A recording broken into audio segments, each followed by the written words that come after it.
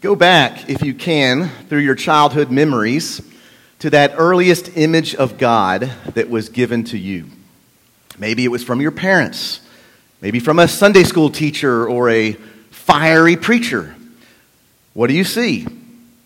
How was God first presented to you? What image stands out? I would venture to guess that whatever this image is, it has had a huge amount of influence on your life.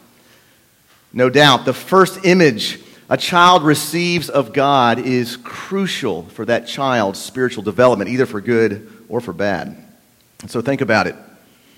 How might one's view of who God is develop if God is first presented as an all-controlling puppet master perched high up in the sky?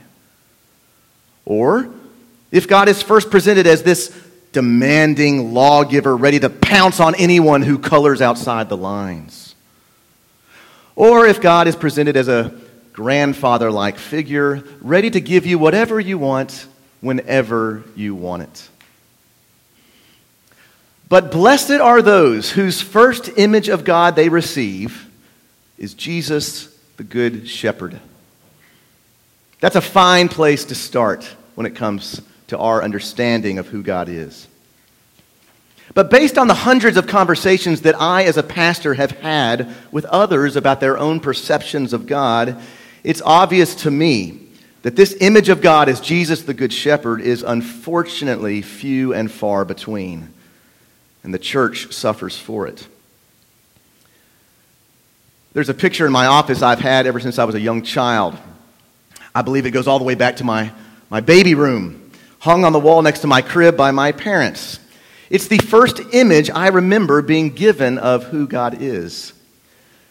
Now, the artistic talent it took to draw this picture, it will not win any awards. The item itself would only sell for $1 or $2 at any garage sale. But the impact it has had on my view of God, and therefore on my life, is incalculable. It's an image of Jesus holding a young boy in his arms.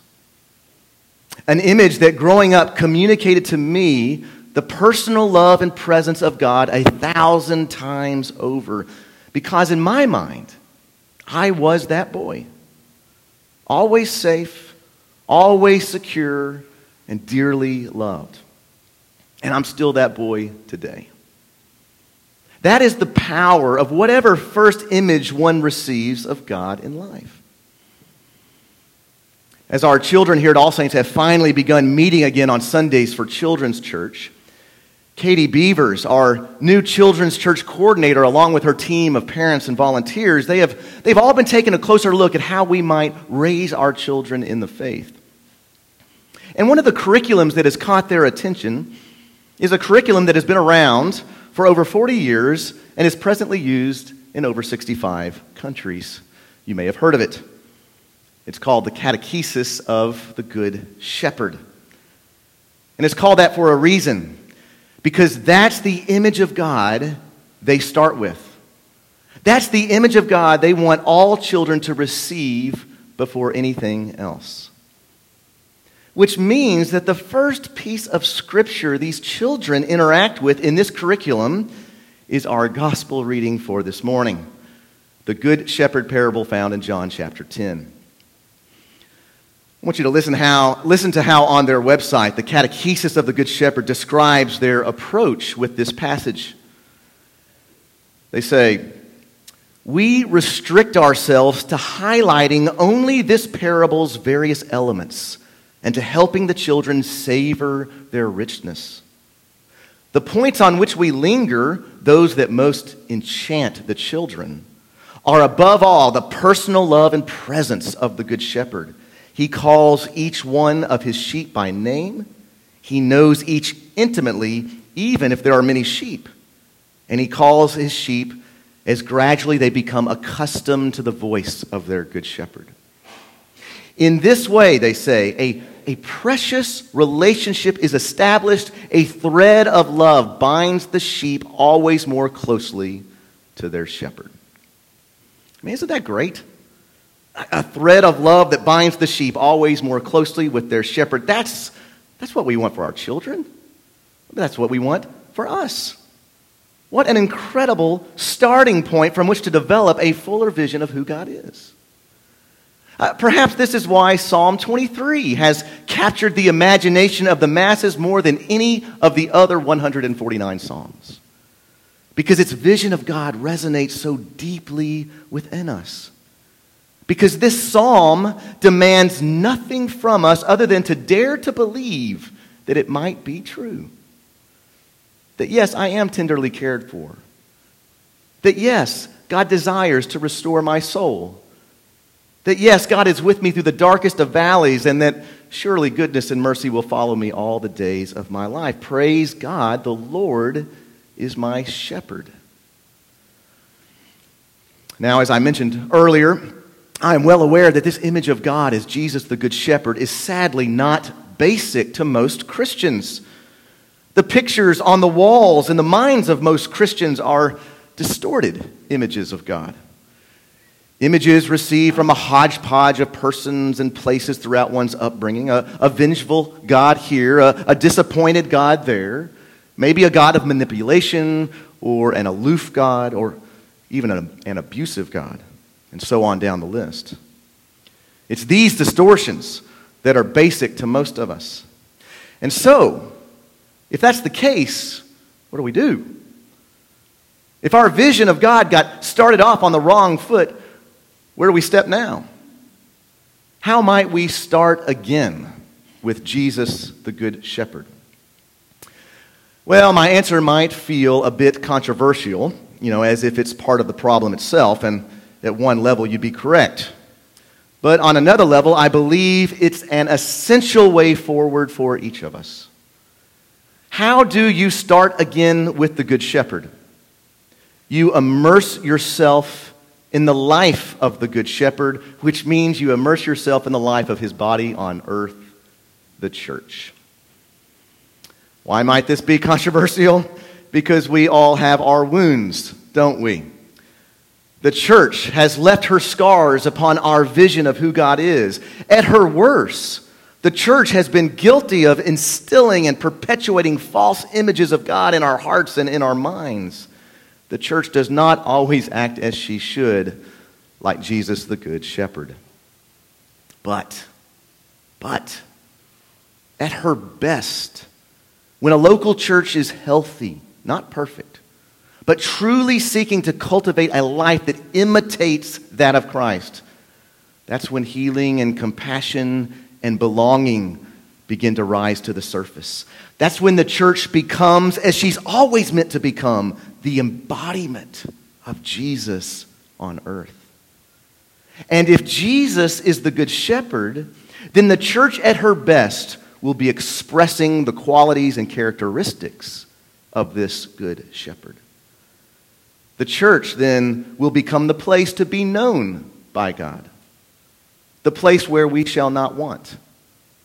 The place where we can lay down in green pastures.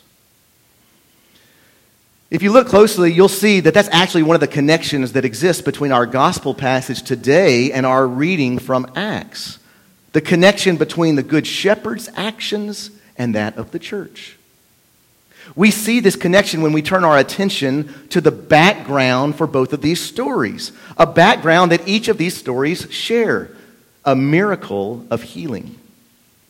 And so in John's gospel, the event that leads to the Good Shepherd parable is Jesus healing a man born blind in chapter 9. Even on the Sabbath day, this is what the Good Shepherd does. He is always showing compassion. That's the background.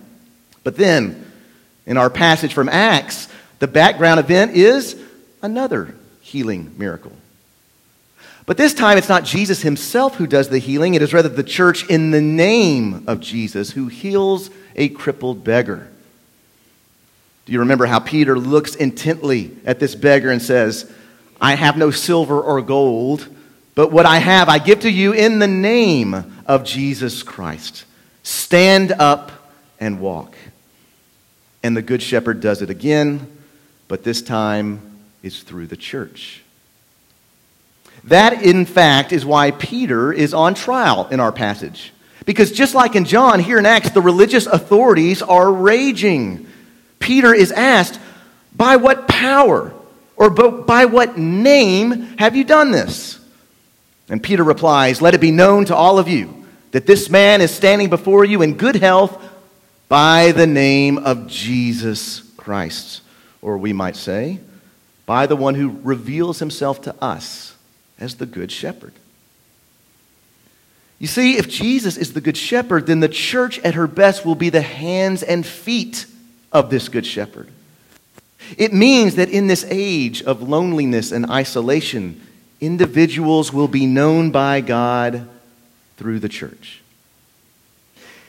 It means that in this age of sickness and disease, individuals will find God's healing power demonstrated in the church. And it means that in this age of fear and scarcity, individuals will find God's provision and care in the church. This is how you can start again with the Good Shepherd. You immerse yourself in the life of his body on earth, the church.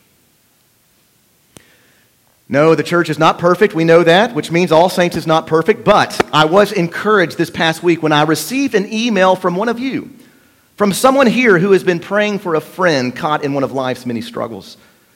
And then you told me that as you were praying, a thought hit you like a bolt of lightning. I know, you said, I'm going to invite this friend to All Saints. Because you realize that your friend, as you put it, needs the hope and healing of the liturgy, the strength and faith that comes from our common life, and the fellowship of all these wonderfully faithful people who are so interesting and fun. That's what you said. And then you went on to say this, and this is what caught me. I trust All Saints so much that if my friend accepts my invitation, I know he will be blessed. In other words, I know that he will come within the reach of the Good Shepherd's embrace, like the picture of that boy on my wall. That's how he can start again. Indeed, that's how you can start again. So no doubt that our image of God is crucial, right? But no matter the first image you received of God, no matter how distorted it was or how many scars it has left in your life, you can start again with the Good Shepherd. You can immerse yourself in the life of the Good Shepherd by immersing yourself in the life of his body on earth, the church. You can start again here with us. Heavenly Father, thank you for revealing yourself to us, primarily through the person of Jesus Christ, who says to us, I am the Good Shepherd. And then gives us his Spirit so that we can go out in the world to be the hands and feet of Christ, so that we can be the presence of God to a hurting world, so that we can be the Good Shepherd to those who need that image of God instilled in their hearts and minds above all. And so help us all again to be that kind of community, and wherever our image of God is distorted, may we start again by immersing ourselves in the richness and the goodness of this gift that you have given us, the body of Christ. We pray this in the name of the Father, and of the Son, and of the Holy Spirit. Amen.